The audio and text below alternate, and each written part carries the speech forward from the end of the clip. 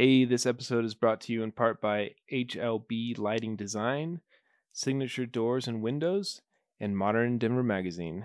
Now, on to the show.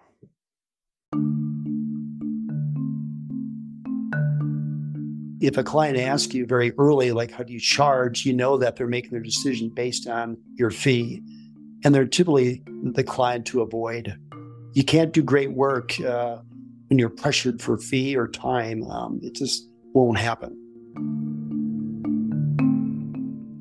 Hi. Hello. Hello. Hello. Hello. Hello, and welcome to Architecting. It's so funny when you do reactions to me, but just with your eyes when we're in front of the microphone. Like, Honestly, just say what you're thinking. I didn't know you were recording. No. Hi. Good evening.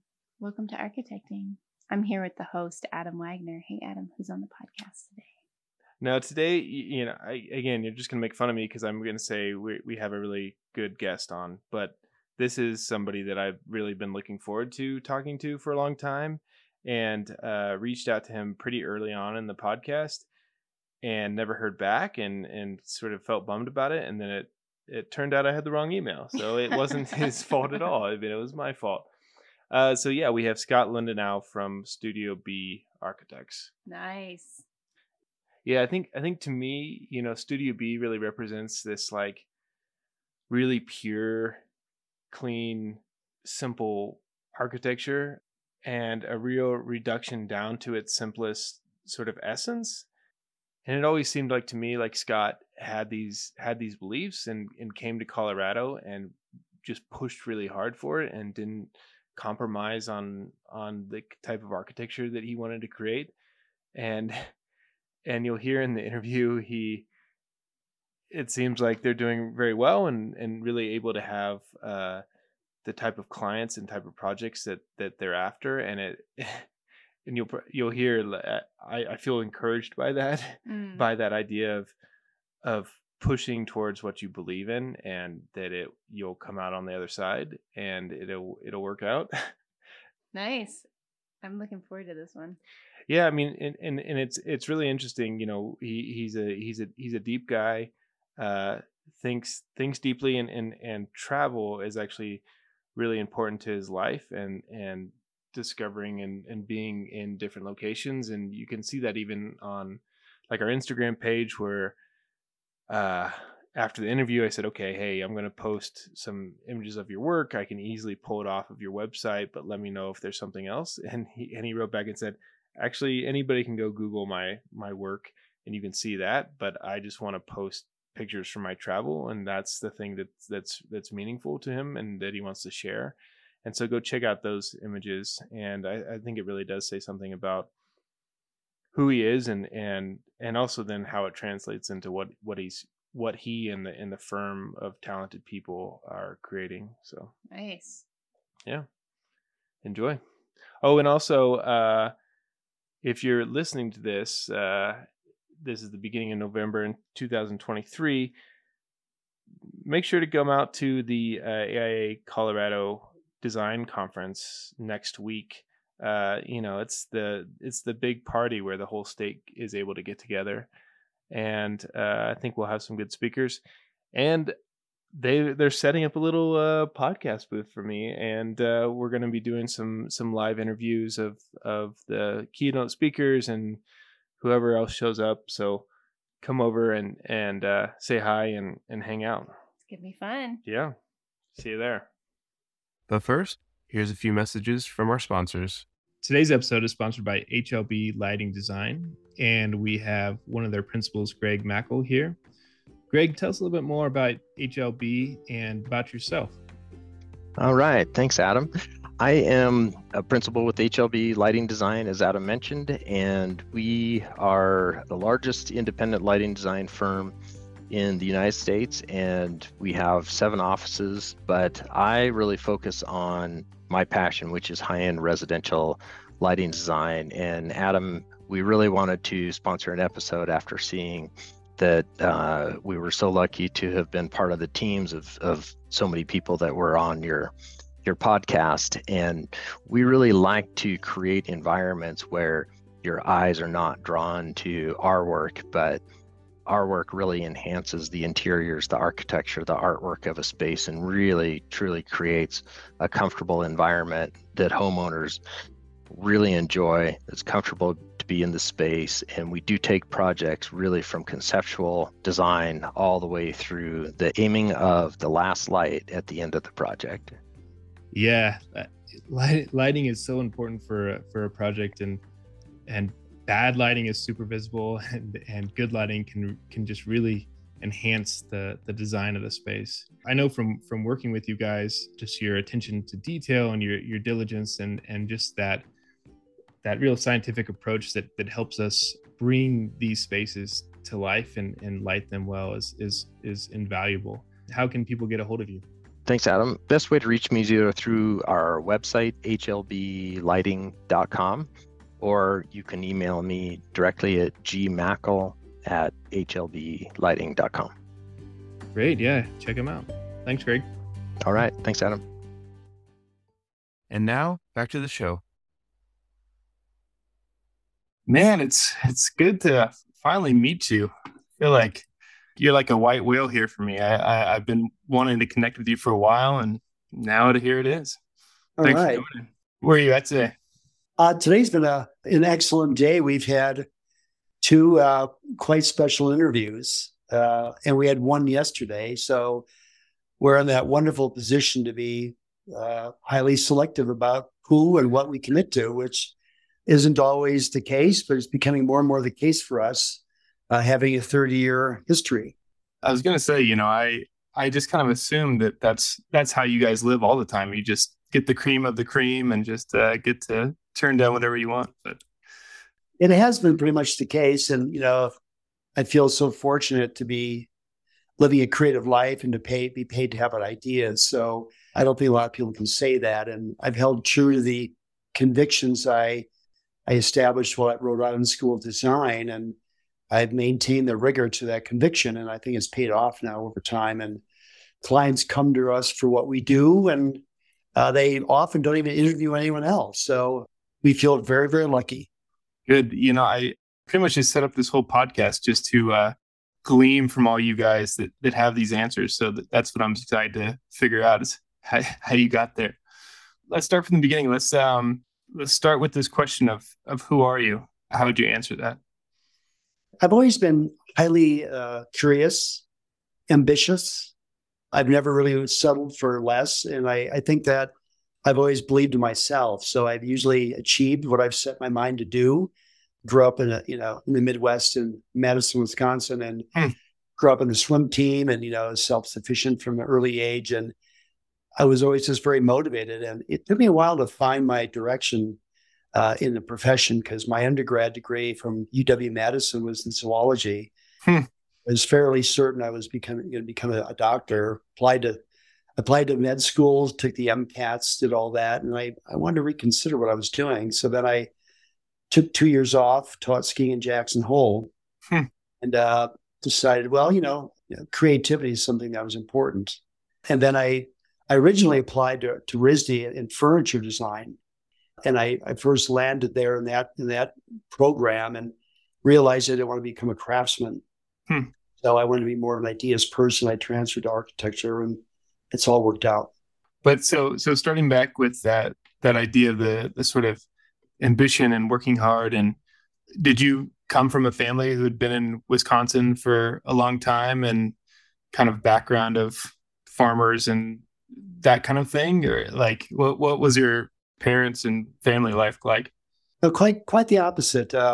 My father was a utility executive, large power company, and my mom, raised the three of us. And that was more traditional, home life back then. But I think that, from an early age, my father taught us the ethics of, hard work pays off, and it's setting goals for yourself and realizing those. We all started working as young kids. I've always been an entrepreneur as well. I had my own lawn mowing, company. I sold hot chocolate at UW football games. I cut people's grass and shoveled snow. My brother and I in high school started a painting company. We started painting all these people's houses. We had 9 employees. So from an early age, I learned that if I worked and saved, I could get things that I would want to get. So I think that was good. And then as I was going through my undergrad career, I really never felt passionate about the sciences and math, even though I was good at those things, but it wasn't really what inspired me. And when I finally landed in Rhode Island, I was surrounded by just creative people, and all sorts of the fine arts, and very inspired by all that. Yeah. When did you go there? I was there from 83 to 86. Okay, yeah. Being originally from the Midwest, I used to go to the West skiing all the time, but it was my first foray into really spending time back east. So while I was at RISD, I went up to Montreal, Quebec City, Nova Scotia, New York, Boston, Philly, and I really got a taste of the East Coast. And I'm thrilled that I was able to be educated back there, but I knew I would never want to live there. It wasn't the climate or the lifestyle for me. And I always, wanted to go back to the mountains. Yeah, because let me see. I've interviewed a few people who went to RISD. I think Stephen Dinia was there. But I had this real, not nostalgia, but this idealized version of RISD and what was that, kind of the late 70s maybe? Is that when the Talking Heads were coming out of there, and just this super creative scene? I mean, is that what drew you to RISD? How'd you choose that, and did you have that kind of image there? Well, when I decided that architecture and design could be, direction for me along with furniture, I started looking at programs around the country that, had that. And I actually made a pilgrimage back east and went to several schools, Princeton, UVA, RISD. I went and looked at Rice University, Harvard, Princeton. And, I got a feel for RISD that, this hotbed, plus it was next to Brown University. So I took a lot of courses there too. There's a reciprocity between the two schools. But, I went from a school of 45,000 at Wisconsin to RISD at that time was 1,750 students. So a small, intimate school. Some of the departments, like textiles, had 10 people in them. Wow. I used to wander through the various studios to seeing what people were making. And I just love that energy, the passion of creating. And again, feel really lucky that I was able to go. It's the oldest design school in the country, founded in 1877. Really? Very, very, difficult to get in. And I got in as an older student, so to speak. I went there when I was 27 because I had a previous degree, and I traveled quite a bit. Traveling, we'll talk about that later probably, continues to inspire and inform me in how we do things. But I think they saw me as a focused student at 27. Most of the kids applying there were 19 to 20. And I really loved it there. So what was kind of going on at the school at that time? Who was kind of there, and the sort of ideas that were floating around that really stuck with you? Well, as you know, any college or any architecture program is really led by the department chair. And when I was at RISD, it was a special time because Rodolfo Machado and Jorge Silvetti were paper architects at that time, were theoreticians and kind of poetic architects. They hadn't built anything. And Rodolfo was the head of RISD, and Jorge, his partner, was the head of the GSD at Harvard. So they attracted a really highly talented crew of critics, mentors, tormentors in some cases. And it was, really a truly exciting time to be there. And RISD also, I think it still is, I think almost 50% of the students there are from abroad, a very diverse, student population, which was somewhat new for me in an exciting way. So there are people from all over the world in my program. And I think we started with 83 kids in the architecture program, and we graduated 55. But I was able to dabble in many of the other departments when I was there. But I was inspired by a lot of the other students in other departments. The competition at RISD is fierce because it's a private school. The education is quite different. After your first year there, you meet with the department head, your advisor, and, quite often the grad student, mentor. And they either say, we want you to continue in the program, or, we really strongly advise you to switch majors. You're not going to make it. And that's something, when I've been a visiting lecturer or critic in other programs, I talked about, in some of the public schools where they don't have that policy. I mean, and I think RISD feels that they want their graduates to have no problem getting work.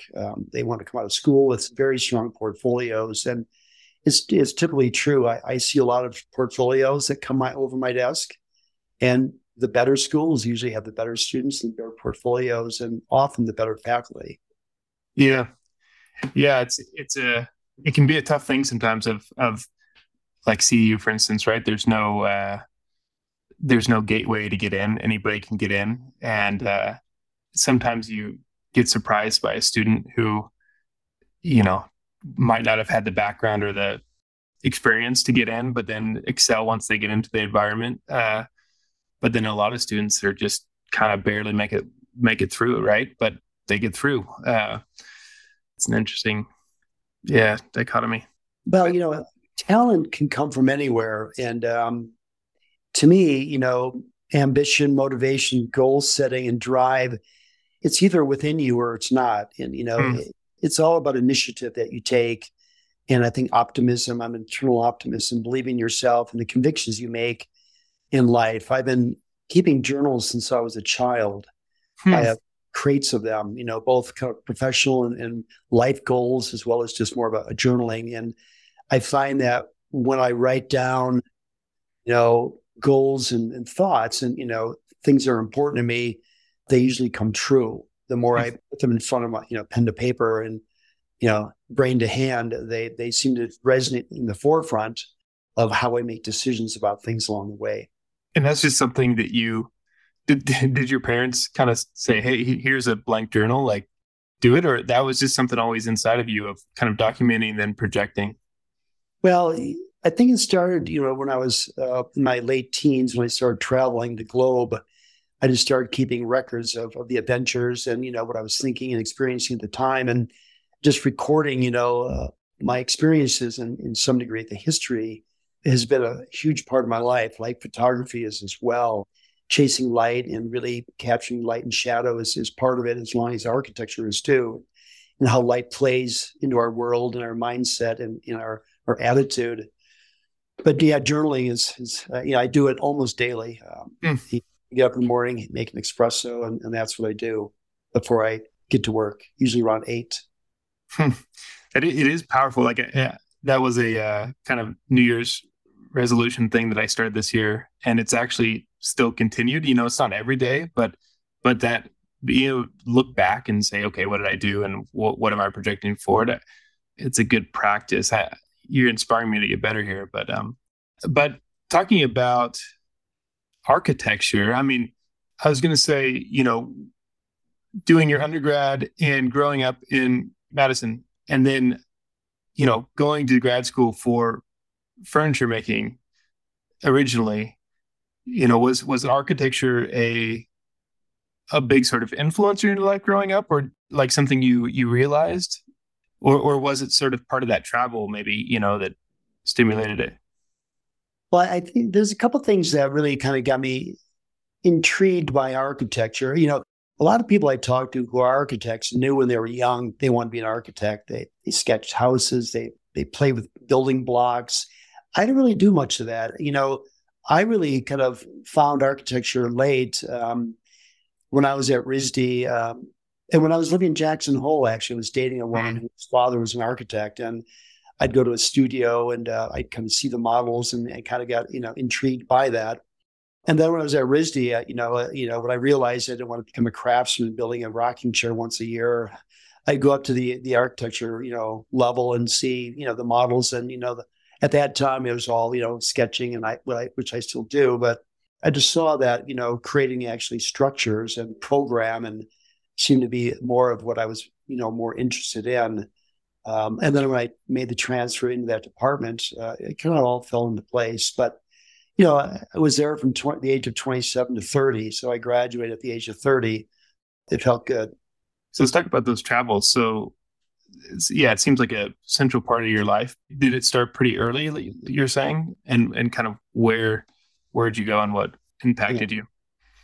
Well, as I mentioned, my father his parents were from Denmark, and my mothers were originally from Sweden. So when we were children, we used to travel every year, and we'd do 3-week road trips either across the United States. One year we went to Maine to Savannah. Another year we went from San Diego to Vancouver. Another year we drove across the deep South. So we did some really interesting, trips as a family. And then we also went to, Scandinavia and Northern Europe a few times as well for, extended trips. And I think that kind of got me interested in travel. My first big trip, solo was in 1977. I went at the age of 21 down to Colombia, Peru, Ecuador, for many months. In hindsight, at that age, I was pretty young to be doing that then. But, I would say every year since then, I've been taking, major trips, and often in the last 15 years, 2 of these trips a year for at least 3 weeks at a time. And the more remote, the better for me. My wife and I enjoy experiencing indigenous cultures, rituals that most people will never see. I don't mind not showering for 2-3 weeks, all that kind of thing. But it really teaches you about what's important, the simple things in life, that nature is truly a refuge and sanctuary for all of us. We all get so caught up in our busy lives where we're connected at all times that this is an opportunity to really escape all of that and really consider what's important in life. And, as there's chapters in life, from pre-children to having families and children. And we have 2 boys. And once they left the house, we realized that, we had time again. So at this stage of career, which is exceptional right now, where we're thrilled with the work we have and the clients we're attracting. But, I don't want to just work my life away. There's other things I do enjoy doing and other passions I want to continue to explore: painting, drawing, sketching, photography, many other things. Yeah. I loved going to grad school. It's like that moment to kind of pause and to put a lot of thoughts and things into kind of like constructed form and into architecture. Did you have a sort of thesis or kind of final project that you were able to kind of take some of those ideas that were starting to form up and the travels and put them in something at the end of RISD? The final thesis at RISD is interesting because the first semester of your last year, you actually create your thesis, and you have to do the research and produce a book about what is the thesis. And then the second semester was actually executing that thesis into a design. My thesis was based on voyeurism and hedonism, how well-being and the lifestyle of staying fit and things, where we're kind of coming to the forefront of people's lives. And I harken back to the Roman area with tepidariums and the hot plunges, the cold plunges, and all this stuff. And it was about transparency. And it was in downtown Providence, which was, when I was there, was in a state of transformation from this gritty blue colored town to what's now kind of a Renaissance city, between Boston and New York. But it was well received. It was really about life and social, applications. And back then we do everything by hand. We didn't have computers, and there's a kind of a thing at RISD where all the young students helped the thesis students build models, help hang the presentation. And I think there was 300 people at my review because we had critics from Harvard and MIT come down and who were friends of Machado Savetti and critique the work. But it was a high-powered affair, and fortunately, mine was well received. Other friends of mine, were crushed. But I think it's something we all kind of experienced at some point in school that either we changed schemes at the last minute or we weren't prepared. But I only pulled one all-nighter when I was at school, and that was the last one. And I said I won't do that again. That's impressive. Have you?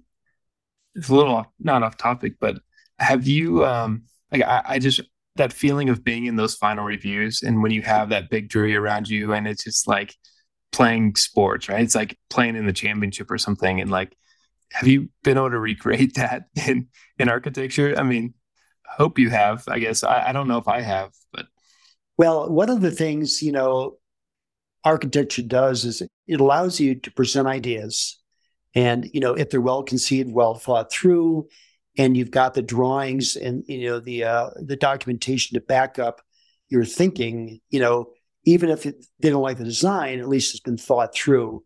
right. That to me is really good. And the thing that was great about RISD, it's still a very theoretical school. They really want you to learn how to approach idea, concept, and what's the rigor behind supporting it, and how are ideas made. They'll let you figure it out, wall sections and details and specifications as you enter your practice period of life. So it's all about, concept. But, to recreate the thesis review, I mean, we do have some very high-powered clients at this stage of the game. And we're starting to work in many other states as well, which is exciting for us to work for different landscapes and contexts. But, essentially, often making your first presentation to a very high profile client is very much like that. So I think, architecture school prepares you for those moments if you've done the work. So I think that was good preparation for life. Yeah. So you get through that. You're 30. You're shot out into the world with ideas of voyeurism and hedonism in your brain. What's next? Where do you land? That took me to Aspen, of course. Oh yeah, and there you go.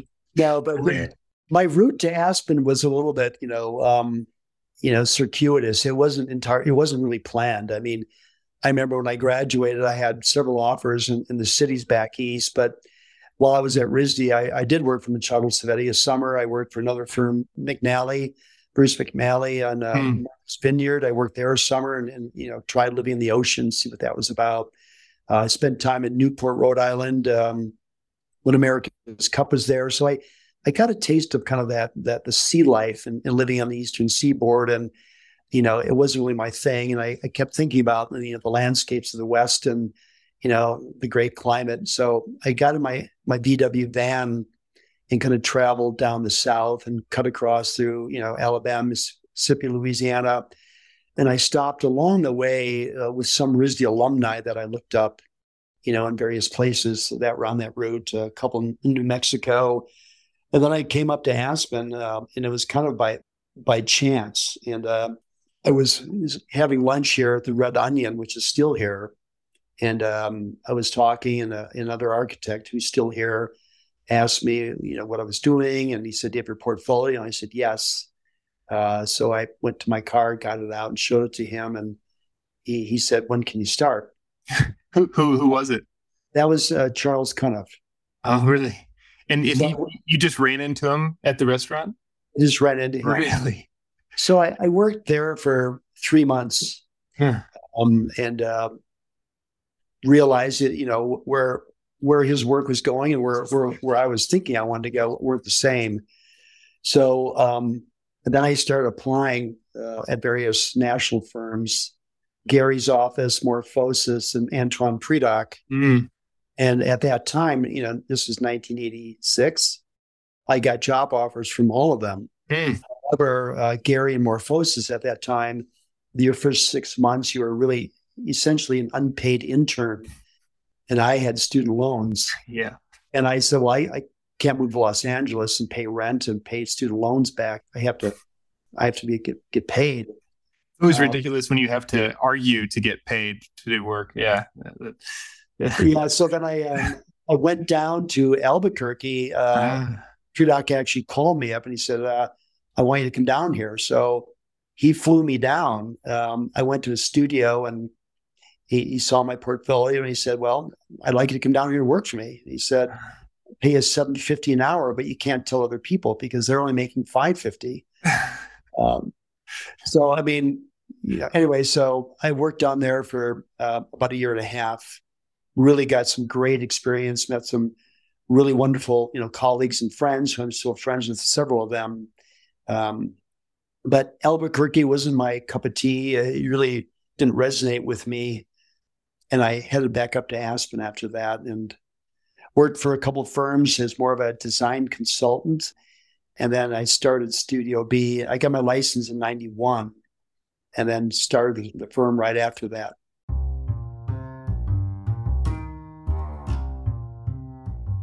Hey, we're happy to be sponsored by Modern in Denver magazine. For over a decade, they've been crafting fantastically curated content on Colorado designers and projects, spreading the gospel of good design within our region. And I love how the goal of Modern in Denver aligns with the goal of this podcast, to better build up and connect the community of Colorado designers. So go buy a copy of the magazine at your local bookstand, subscribe to their weekly email list, and follow them on Instagram. Check it out. Let's talk about Predoc. I'm so interested in him. He's just like seems like a really cool dude, right? I mean, just has this whole kind of aura around him. And at that time, I mean, he was pretty early in kind of computational design and like computer, like getting projects in the computer, right? Like, yeah, I mean, the first year I worked for him, we worked on. He had his office. He had 6 of us that were all his design team, and they had a crew of about 25 that were his draftsmen. And he never really took on partners, but he had one principal was working closely with he and I. That was more in the design piece. The other principal was his like technical director who could put anything together from a log cabin to a skyrise. And he was incredible at working drawings and construction documents. So, but it was fascinating because, at that time, he was probably, I think he's close to 85 now. But back then, I think he was in his early 50s. And, he was doing some really interesting projects, very inspired by, Native American, sort of rituals, the landscapes of the Southwest, which are powerful. The light there is very, it's emotional light for me. I still love the landscapes of Utah and Arizona and New Mexico. And I learned how a really good office was put together. The thing about Predoc is pretty much his way or no way. And there are firms, that we all know that operate that way. I tend to gravitate more towards firms that are more collaborative and more, horizontal. And that's kind of the way I've structured Studio B, where we work, horizontally. The best ideas can come from the interns. We've let go of egos to really produce design excellence. That's really what we're all about, just great work. And you can't do great work without great clients. And, really trying to select those very carefully. People with the same mindset and the patience to go through this the right way is what we look for. And I've always said I'd rather lose staff and let them go than take on projects we don't believe in to keep people busy, because a bad client will always be a bad client. Mm-hmm. So speaking of bad clients, so what was the first client? What was the I love hearing the stories of this sort of like first month of starting a firm. So how did that come about? Well, I was, again, incredibly fortunate. So I had worked for, 2, 3, 4 firms here in town, after Predoc's office. Many of them wanted me to come on board. I just wasn't ready to commit because I didn't believe in the work they were doing or the mission they had or their process or philosophy. And I was dating a woman at the time from Sweden. And one of her best friends, who's a ski mechanic, happened to marry or was going to marry a very wealthy girl who really none of us knew was wealthy. So we went to their wedding, and afterwards they came back from their honeymoon. I got a call from them saying, we'd like to talk to you about designing your house. And so my first commission was in a place called Wildcat, outside of Snowmass, on 35 acres and a beautiful piece of property. So, I was able to get this incredible commission right away and allowed me to set up the studio. And my first employee was one of my better friends from RISD, whose strength was more technical. My strength is more conceptual and ideas and people and working with clients and, arriving at ideas.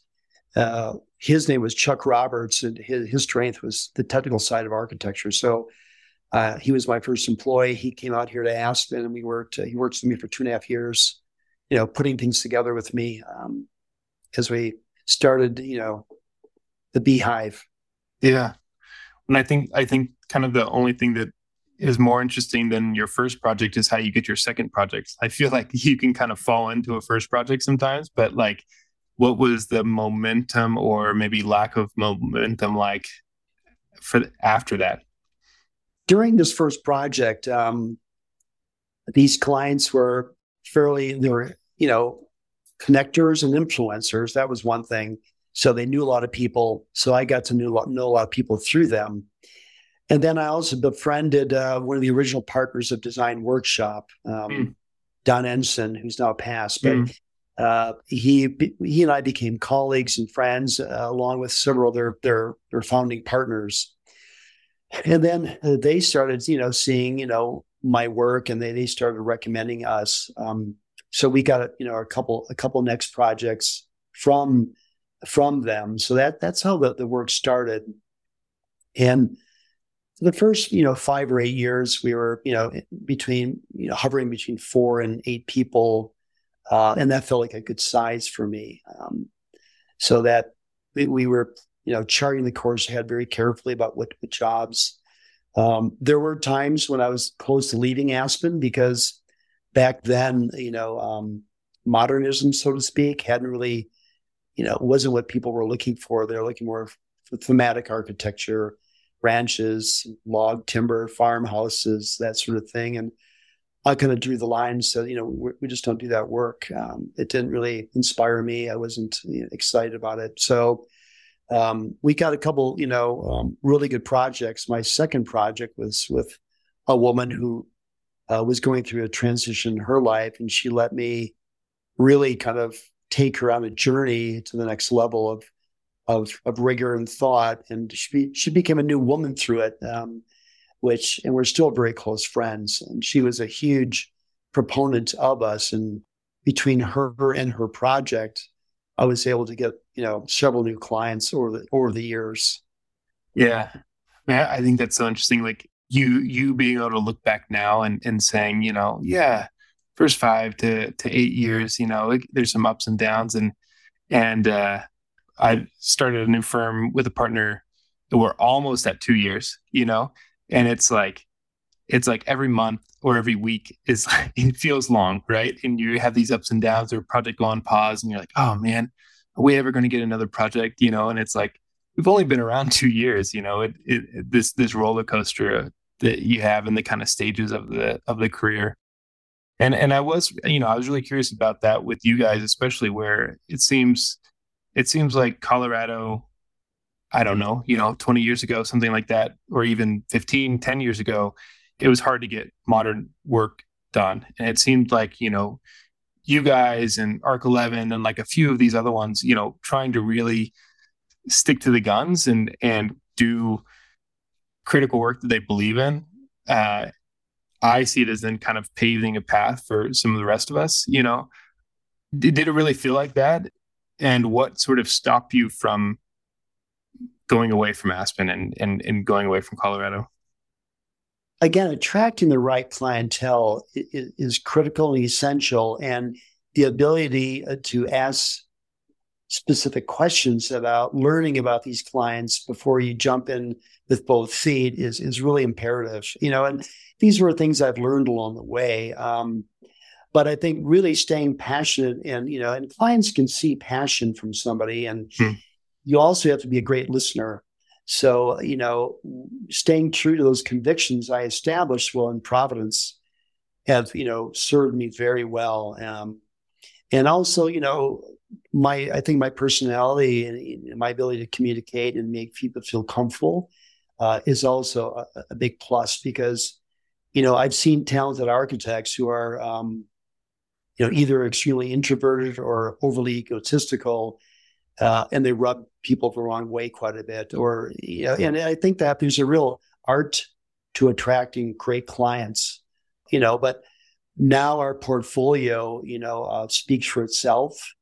And as I said early in the conversation, Clients come to us for what we do. By the time they get to us, they've reviewed our work. They know us really well.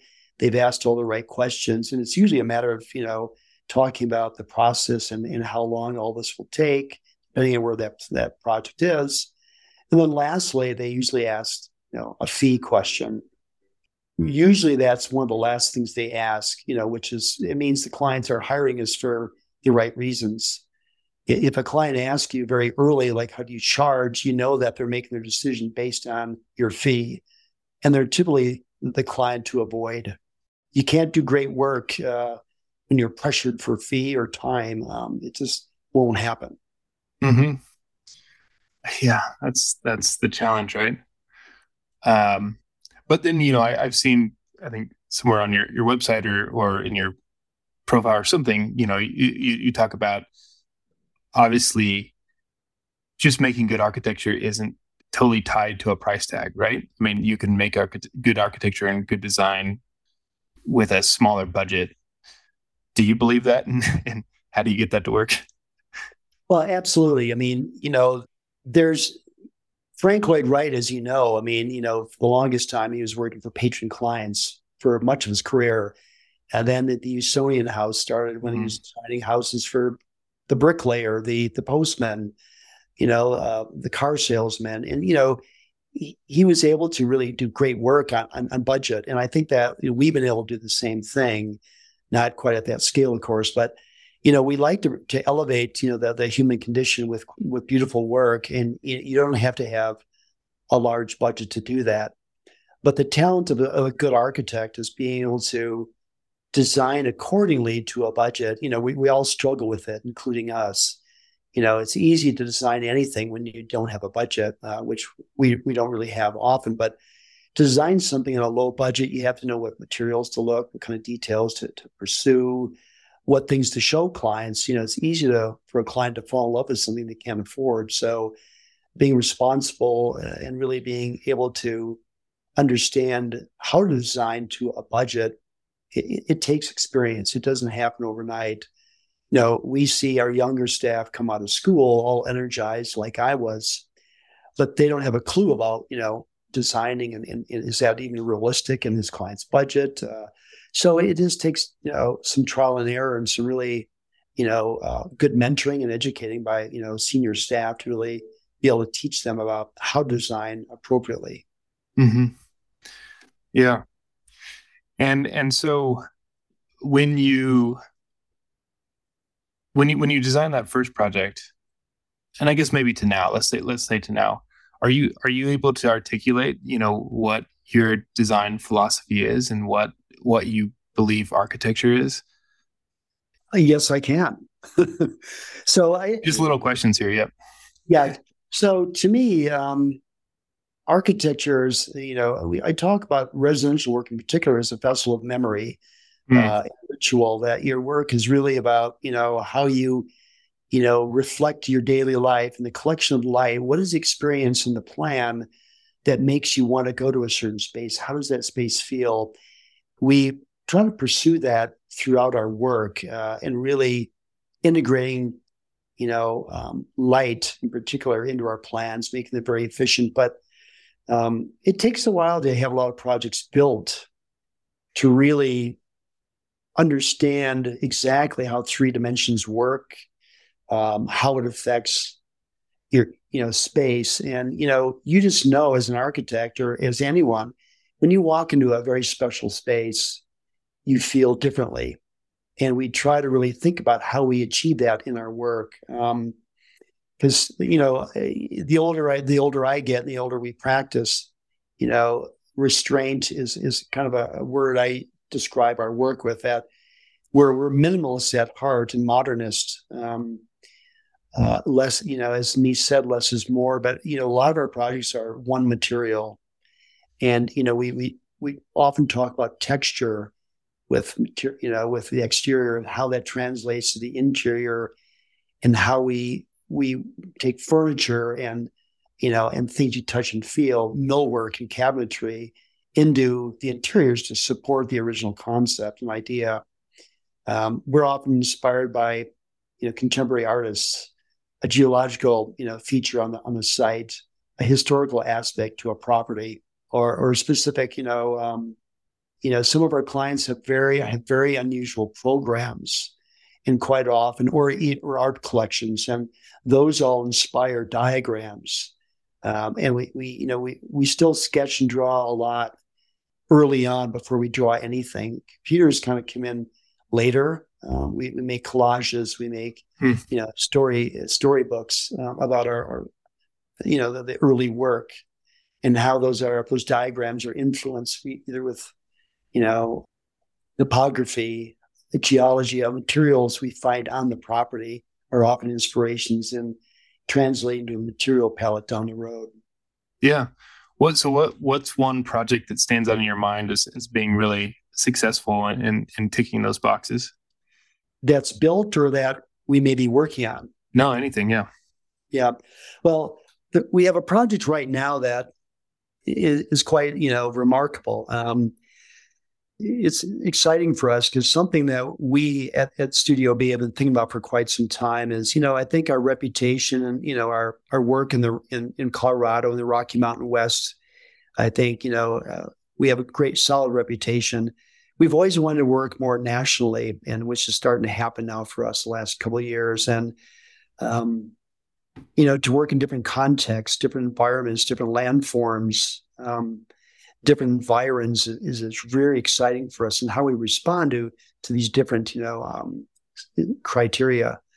So we got a call about a year and a half ago from a young couple from, north of Chicago, who own a beautiful piece of property on a large farm that's kind of rolling hills. It was glaciated, many thousands of years ago. And they did a national search for architects. Some very, very well-known architects were all considered. And we were selected, I think, for the work. I think the fact that I had Midwestern roots, they liked our philosophy and approach to design. The fact that we were a smaller firm of 20, that were more boutique, that we'd give a lot of attention. But I think our personalities just really, meshed with these young couple. So, they called me after 6 months, that they'd done this national search, speaking to over 40 firms, and they wanted to work with us. So this is an opportunity for us to really get on the national scene. These clients are very influential, and they've got a wonderful site, a wonderful budget, and a program that's really exciting. And they use words like they want a significant work of architecture. They want the rigor to the entire project, the furniture, the landscape. On this one, we're working with Conan Partners out of Minneapolis. Shane Conan and his team are a nationally working landscape firm, do beautiful work throughout the country. And they're working now in other countries as well, Saudi Arabia, England. So it's an opportunity to work, with some wonderful collaborators on a project. We're just in schematic design right now, and we presented 6 different strategies that ask different questions about themselves, the property, the site, budget, lifestyle. And it was exciting because of the 6, they loved 4 of them, but 2 of them they really liked, and they're the most bold and innovative strategies we arrived at. So this project will probably, I would think is going to translate to other work, around the country, which is exciting for us. And we're pursuing, a project that's unlike anything we've ever done. And the material palette's inspired by the shagbark hickory trees on this property that are like huge canopied umbrellas in the summer, turning color in the fall, and act as sentinels during the winter in the snow. So the material palette looks like it could be wonderful, kind of this, worked board form concrete as an option. Another one could be huge stone chisel panels out of quarries. So it's going to be kind of monolithic in this undulating landscape. So it's a cool project. We're very excited about this. I'll be highly involved in this job. And this is a residence, or It's a residence. Yeah. but it's a sort of like different programmatic kind of take on it, you're saying? Or It is. We're letting the topography kind of be the architecture in a way. So it almost becomes a land form rather than, almost a building. And how we're blurring that and blending that into the topography with Conan Partners, it's going to be very, very cool. So, and then we're also going to be doing all the interiors on it as well, the furniture, the furnishings, probably helping them select art. So it's an opportunity to kind of create an entire vision. Wow, yeah, looking forward to seeing that. What about a built work? What's a project that you think really checked a lot of boxes for you? Really chased that light well. Yeah, we've got there's a couple that really come to mind. We did a house many years ago that I think really got the attention, and that was my personal house in the trailer park here in Aspen. That was that kind of put me on more of the architectural map. It's 25 years old now. It was called Trailer House, and at the time, I moved to Aspen. I was living in a mobile home park in Aspen, and normally there's somebody who owns the land. You pay rent to that person.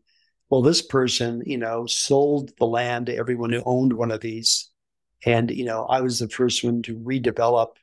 We tore the trailer out and I built a home there. And it's still a very cool project. But it initiated a studio at the GSD. It made national news. People were driving up from Denver and Boulder to see this house. And it was actually kind of annoying for a while that people kept wanting tours. But it just showed that design mattered to people, and good design, and it was in a trailer park, in a lot that was 100 by 30 feet, and that kind of got the studio really jump started. That was, I think, my third project, and that really energized me and then the firm, and we started getting more calls after that. What was the concept? What's the concept of that house? Well, the concept was, the lot was so tiny and the setbacks were such that the whole house was 18 feet long and it was 64 feet long. That it was essentially kind of taking the notion of a trailer and creating, a house, that wouldn't stick out like a sore thumb. I didn't want to over design it, overspend it, knowing it was in a trailer park. But it was, taking this kind of shoebox and shoehorning it into the site and trying to still have privacy from neighbors, which are immediate to you in every direction. So I think from a design perspective, it was, we had, of course, shed snow too. And, it was a very simple form. It's not on my website anymore, but that project was in trying to make tight space with 4 bedrooms and 2,000 square feet, was a challenge, and getting a staircase in there. And we were also limited with the height. It couldn't be above 14 feet. So it means you really couldn't have 2 floors above grade. So it means you had to go down below and still, get natural light down there and make it livable. Yeah, it's kind of like what you said about it's easy to design with no budget, but sometimes it's easier to design with a bunch of constraints and, a small site where it forces you into those solutions that aren't apparent always. And the second project, that it's interesting. It's also my personal house here in Aspen. My wife and I, she directs the interiors division of our company, but we found a little house that was built in '68 here in town that had been, not abandoned, but it just had been left in a state of disrepair. And we happened to find it. It was all overgrown, and I knocked at the door. A woman, answered. She said, "I rent." And I said, "Well, who owns it?" She says, "Well, 3 brothers, but none of them live in Colorado." And I called the older brother and said, "I'd be interested in buying this house. I see it has good bones." And, and he said, "Well, we don't want to work with realtors. Come back, do the work, and come back and make an offer," which I did. And we were able to get it 5 years ago. If that was today, there's no way I could afford to buy it. It's way out of my price range now. But so we just finished a total transformation of that house, 2,400 square feet, small house, but it's perfect for us. But it's one where my wife and I truly collaborated on this project, the whole thing, and it's pretty magical. Yeah, let's talk about that. It looked like your wife came to the firm a little bit later after the creation of it. Yeah, And she came into the fold. Well, what was happening is, most architects, anyone who's listened to this, will agree that quite often the interior design team comes in after the fact, or the clients can't afford an interior designer and they move in their grandma's furniture, and the clarity of the project is very diluted, and it can be very disruptive, and so that was happening to some of our early work. And I think 15 years ago, I said we need to add the interiors piece to the team. And I would say four out of five projects now, the clients hire us with a separate agreement to do the full interior design package too. So that made a big difference. But on this particular project, the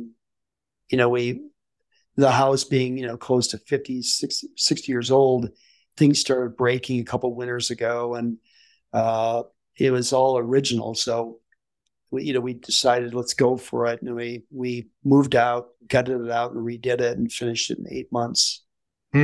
So did you know her before she came into the firm, or yeah? We were dating, and she was working at another firm, and I told her, I said, Susan, we need to jump ship and come over here and lead this, which she did. And now she's got a crew of 4 that work closely with her and realizing the interior work. Yeah, I'm very interested. My wife's an architect, and right out of school, we had a firm together, and we were in like 350 square feet that we lived in and worked in, and doing a project together. And we just got married, and it was really like marriage and work by fire, and learned a lot about each other. And but it's tough to work with your spouse, and then to be kind of all consumed by design at all times. And I think by now we appreciate it. You don't have to try to pretend like I care about chemical engineering or something, or whatever my spouse might do, but it's all kind of consuming. How has that worked out, running a firm together and just living life together? It's a great question. It is remarkable that we get along very well, both here at the workplace and at home.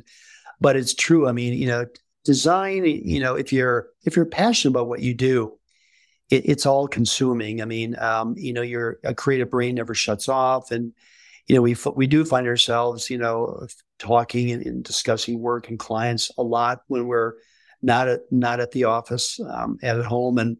But we intentionally try to, use at least one day in the weekend to go out into nature and find that refuge again, and forget about, take our cell phones, and we get away. But, it's hard. It is all consuming. And, as creatives, we never stop thinking creatively. So whether you're a painter, a dancer, a poet, it's not a 9-to-5 job. Yeah. Has that translated to your children? Are they going into a creative field? Well, we have 2 boys. They're both grown now. One's 29. He graduated in finance in San Francisco. The other one's 24. He's a graphic designer, lives in Boulder.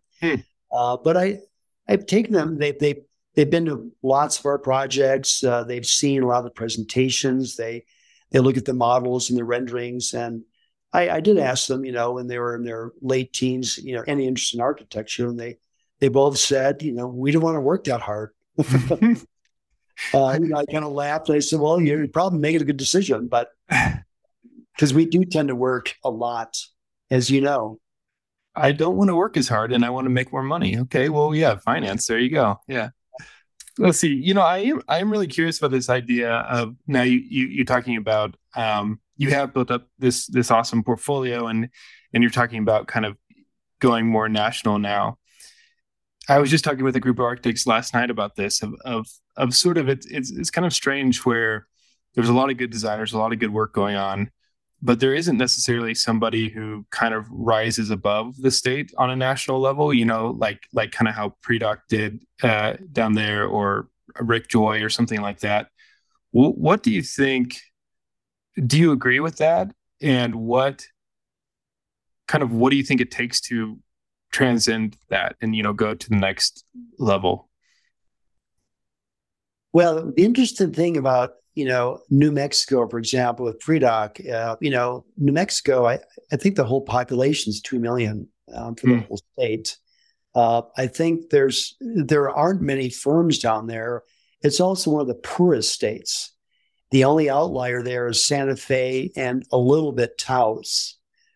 Predoc was able to, set up shop there many years ago in a place between really Chicago and LA, where there were few architects making a difference and very few living down there who were actually doing any of the work. They were probably coming from, the Midwest or California to do work in the Southwest. But again, I mean, kind of like my philosophy of staying true to your convictions about great design, over time, that reputation, we've never advertised, by the way. And we're getting calls, weekly now in both studios, which is exciting. But I think staying true to your convictions and your passion, eventually just translates. And, in the work, Predoc's work is when I was down there, he was at his height, and of course he's much older now, but his work, it was unusual and resonated with certain kind of people. And I think some architects, if you continue to reinvent yourself and adapt to change, you'll continue to do great work. And we all have our heroes, who we look to. And I'm always interested in there are firms like Tadao Ando, Alvar Siza, Peter Zumthor, that their work is very consistent in a certain vocabulary. Others are reinventing themselves in every project. Herzog de Meuron, OMA, that every project's unique to context, to site, to budget. And, you can go about either of those strategies with your own work. Do we want to develop a palette of material where people are hiring us for that kind of work, continue that trend? Like, Studio MK27 is a firm we like a lot out of Brazil that do beautiful work, but all their project is kind of an iteration of the previous one, but they're all beautiful versus each project being unique to itself. We have those discussions at Studio B too about, what is our path? But, we distill the ideas down to their essence and try to, create the architecture that does that. But I think, we're I agree. I've been in Colorado now a long time, and quite often the best commissions in Colorado seem to be coming from out-of-state firms, and we'd like to be that firm that changes all that. I think we're doing a very high level of work these days. That's very distilled, and I think that we're going to resonate with certain clients. And I think working nationally is going to allow us to work in other kinds of projects. As time goes on. The first 10 years in practice, we were doing primarily residential work. The second 10 years, we explored doing more civic, public, municipal projects. But we found that when we started working with taxpayer dollars, schools and things like that, all the great design got diluted and the rigor was lost. And people were on these boards making decisions about design and taking things out of our projects. And at the end of the day, we kind of looked at them and said, it's not our best work. So we're now focused on bespoke, custom, residences. And we're also, very interested in museums, places of worship, cultural buildings where design matters to those people. And they usually have a more sophisticated board of directors and people where they really appreciate and value design. Yeah. It's always interesting to think about a firm like Machado Savetti or De Los Scaffidi or something, where they're in academia for so long and they stick to their guns so hard, and then all of a sudden they explode with these kind of civic projects and things, at a larger scale. And it seems like such a delicate balance, like you're saying, to say, okay, I know what I believe in. I'm just going to put my head down and continue to do good work. And things will come from it, but then trying to jump that scale up and getting to that point where somebody wants you so badly for you that they trust you to do something that you haven't done, right? Or that's not in your portfolio before. It seems like a difficult balance. Well, we were able to, when we did, when we secured some of those commissions, uh, we did a winery out in California in Paso Robles 12 years ago. That's actually a nice project on a budget, that we're quite proud of. That project was secured through a client here that I knew, where this client was looking for someone, who could bring a high level of design to the table, who was willing to kind of do it for a little bit less because, they hadn't done it before. And we kind of fit that bill. And then we end up doing the house for that client afterwards. But, we did a church here in Aspen that, we like quite a bit. And we were able to get that commission because there was someone we knew on the vestry board that really understood architecture in the process of getting, a great building done. And he was able to convince, his board members to take a chance on us. And it was a very solid building that we did. I think it was in 2010. Is it the Episcopal church? Yeah. So was it a renovation of a existing? It was, it was a strange Quonset hut built in the 60s that had some additions to it.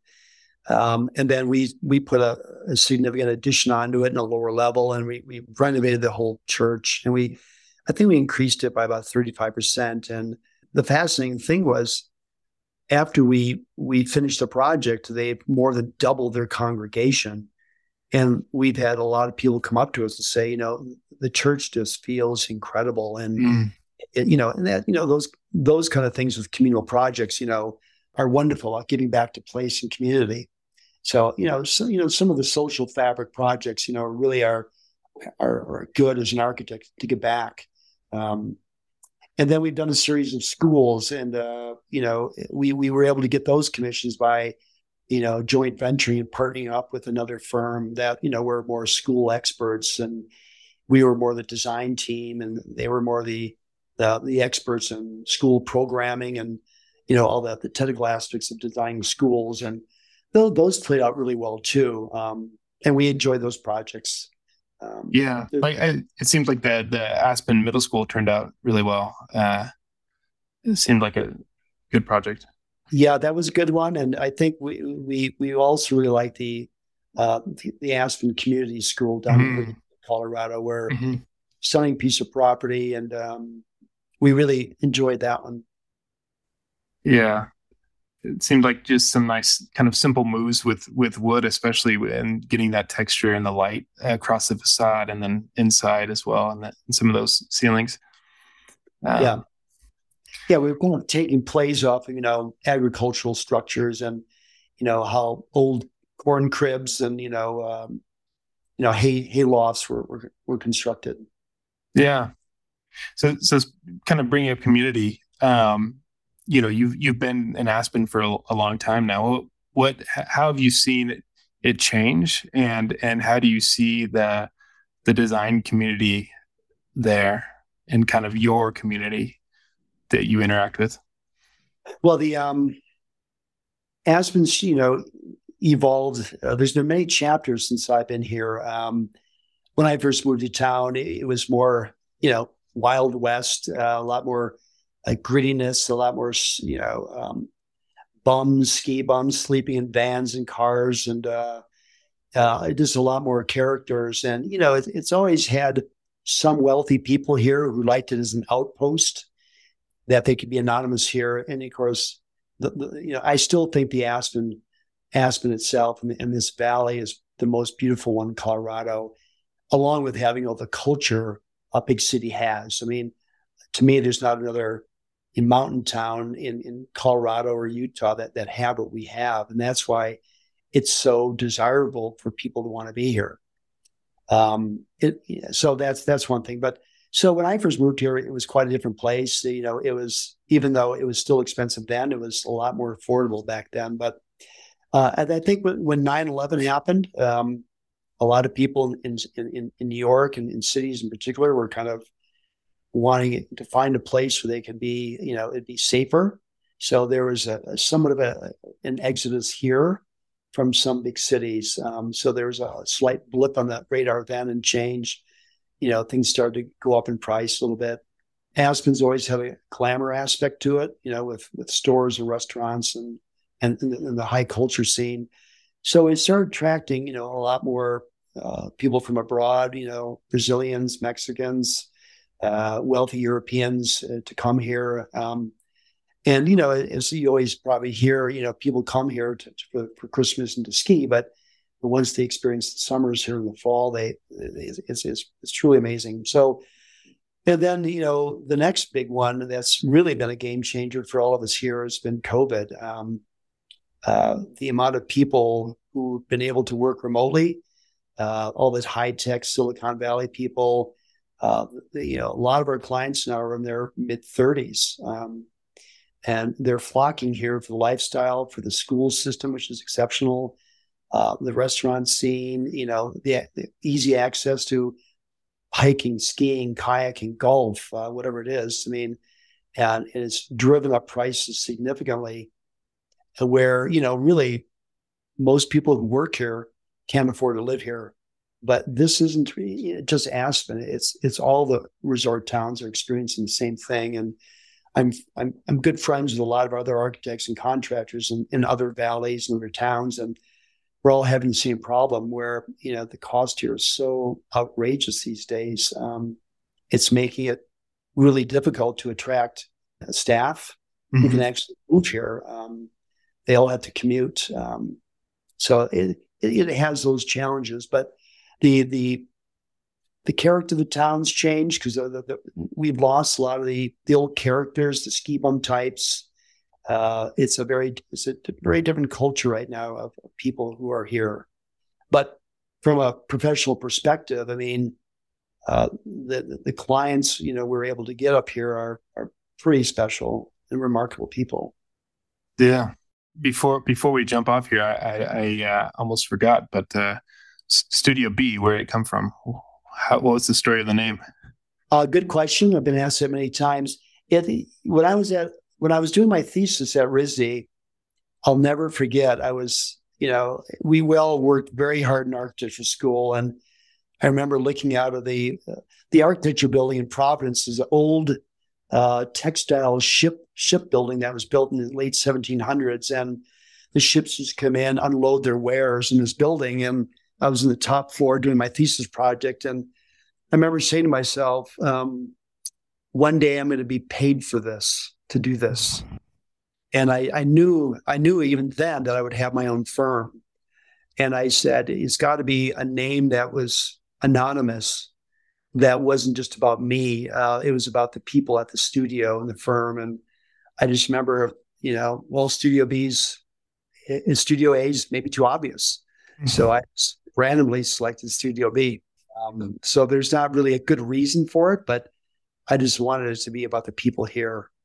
Yeah, no, that's strong, especially at that time, right? I mean, essentially every firm was such and such architects and, everybody's name. And that seemed more unique at that time. But cool, man. I moved here, I think about 8 years ago, and yours was kind of one of the first firms I applied to, and you got back nicely to me and kind of went back and forth, and unfortunately I didn't get a job there, but I get to ride my bike by the Brick City house about every day, and just love that house that you guys did, that courtyard, and like I had said before, just I kind of see you as helping to pave the way kind of for innovative, meaningful architecture in Colorado that the rest of us kind of younger architects get to coast better on. So thanks for the work, and thanks for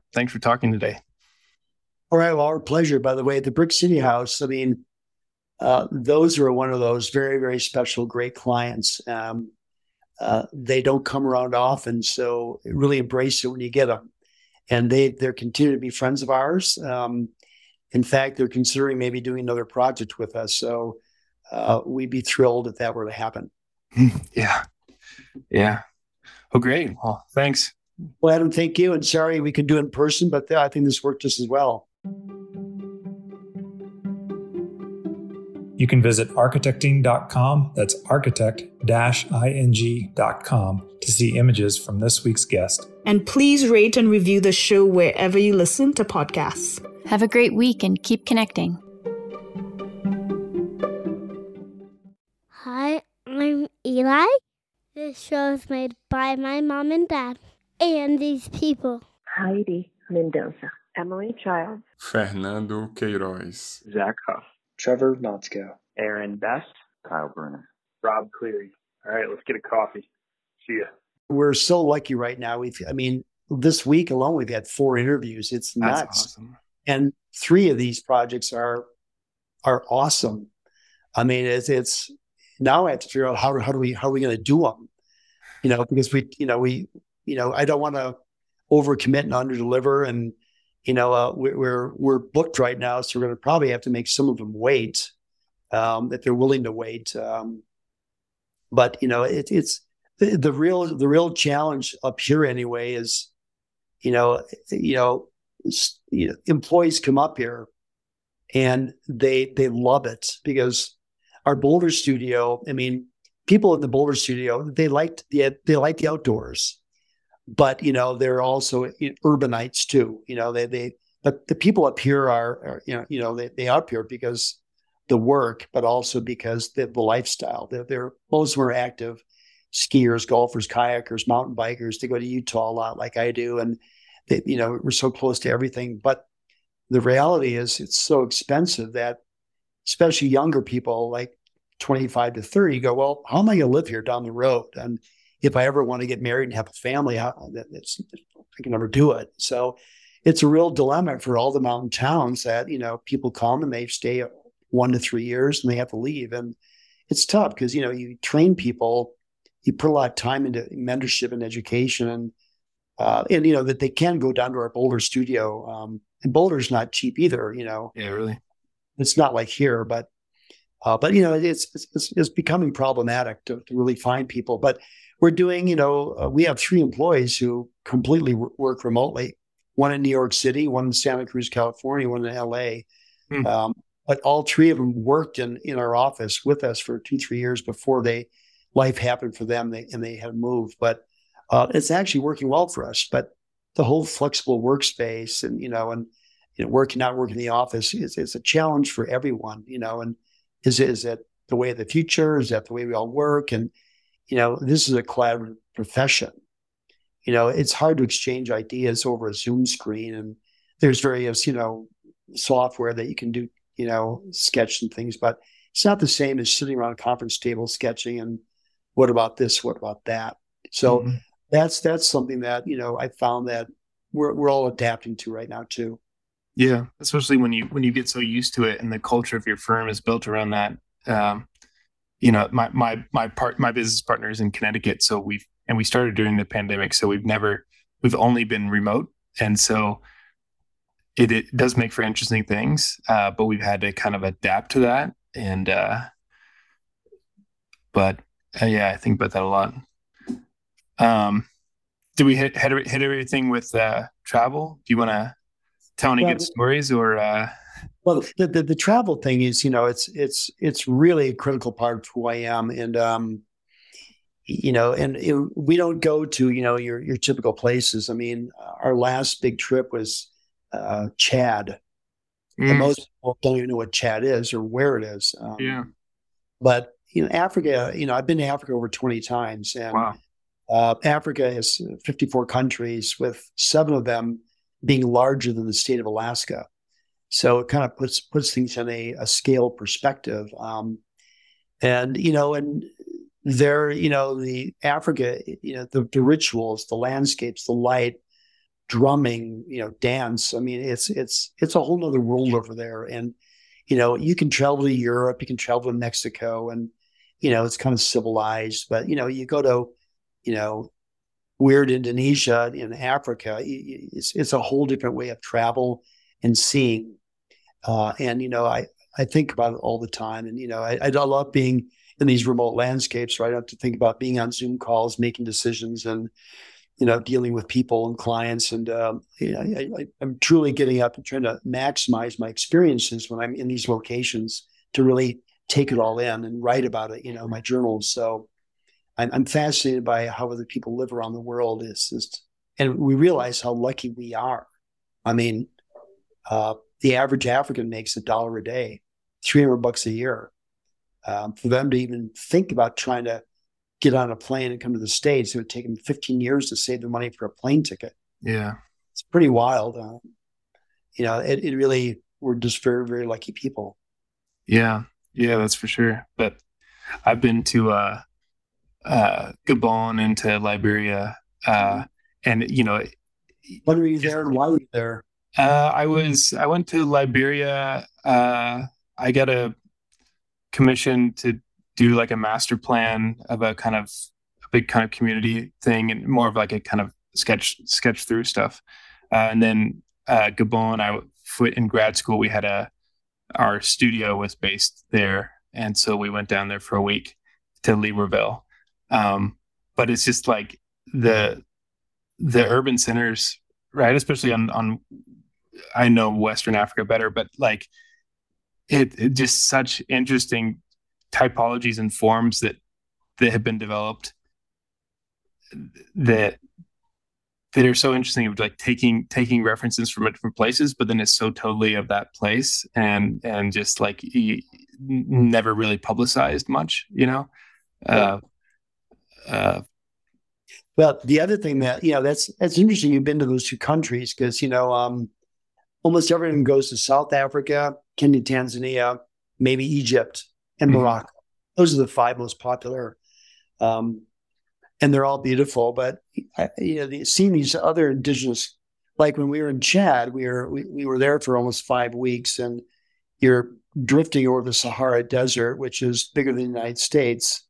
And, you see these nomadic, Tuaregs and Toolbook people just in the middle of nowhere, just walking across the desert with nothing in sight. It's just wild. It's fascinating to me. And then the stars in the Southern Hemisphere are totally different, and you're camping out, looking up at, no one in the world has a clue where you are. And I like that feeling. Yeah. So next trip for me is Susan and I are taking our boys. We're spending the month of February next year in remote Patagonia and Chile, returning to northern Bolivia to go back to the Uyuni salt flats. So we'll be gone for a month then. Yeah, something really draws you to those expanses of sand, huh? Yeah.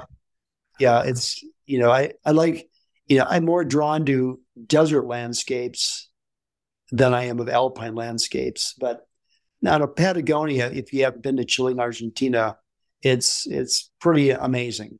Yeah. Seems like it. I haven't been, but it's also something about like you're saying about your architecture of trying to like get as minimal of a material palette as possible, or color palette, but then thinking about texture. And it's like, that's totally what I think of it about a desert, where you have this kind of sameness, at least in like an extreme desert, but then that really emphasizes the textures.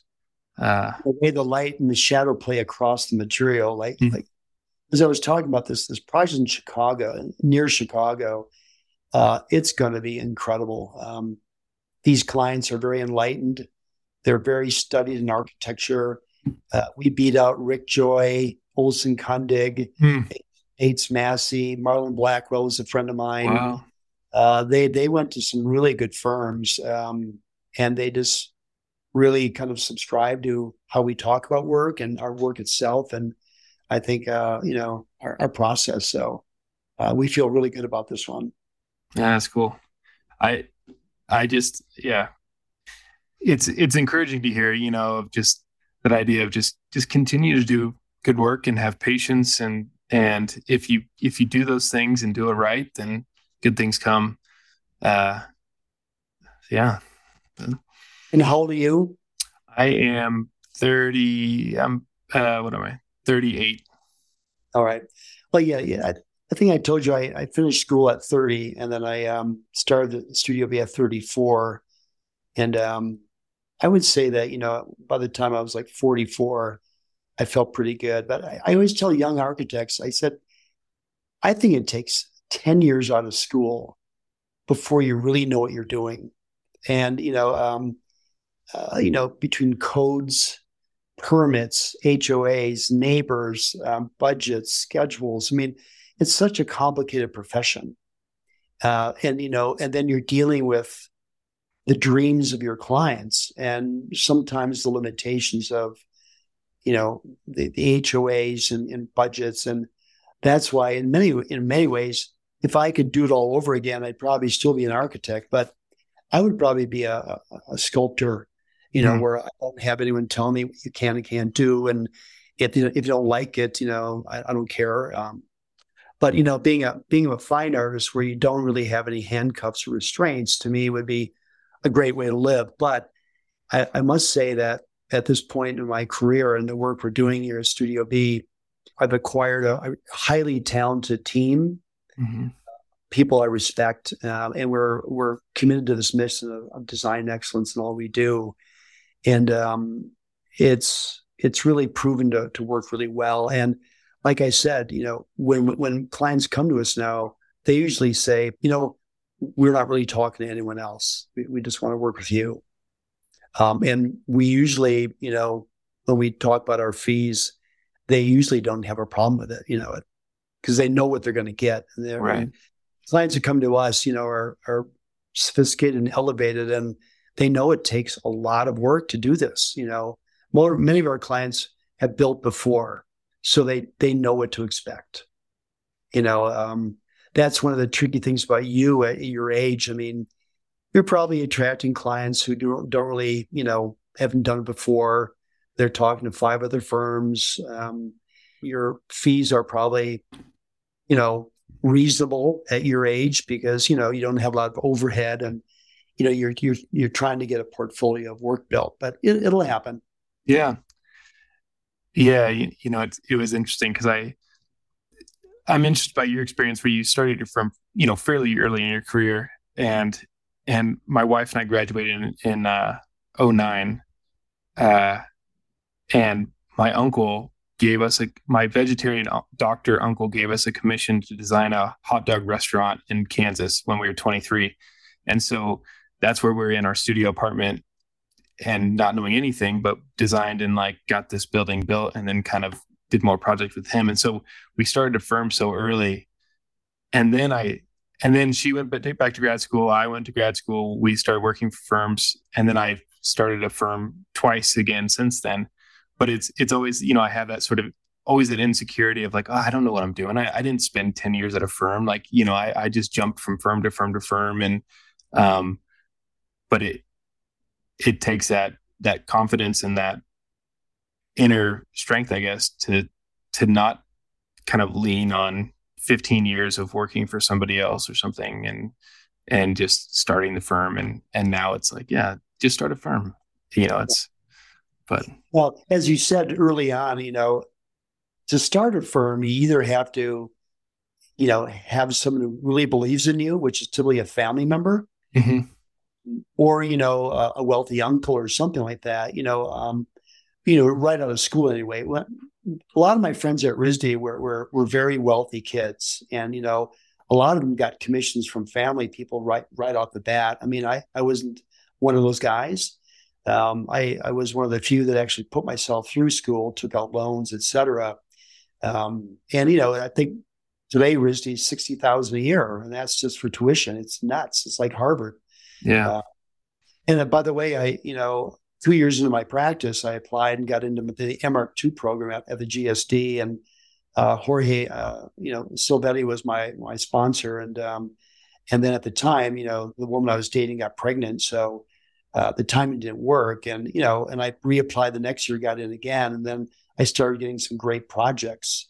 So timing wise, it didn't work out, but it didn't make a difference because the trajectory of the firm has done well. And, having that additional master's degree probably wouldn't have made a difference, but I think the work speaks for itself these days. So This is Sarah Hubbard, host of You and Me Kid, a podcast about starting and raising a family on your own. We just launched season 2, and I'm speaking with single moms, those still considering, and experts in relevant fields to give you a real sense of what the day-to-day experience of solo parenting looks and feels like. Plus, this season, I've partnered with California Cryobank, the #1 sperm bank in the U.S. So wherever you are in the process, this podcast provides some support, humor, and helpful information. Listen to You and Me Kid wherever you get your podcasts.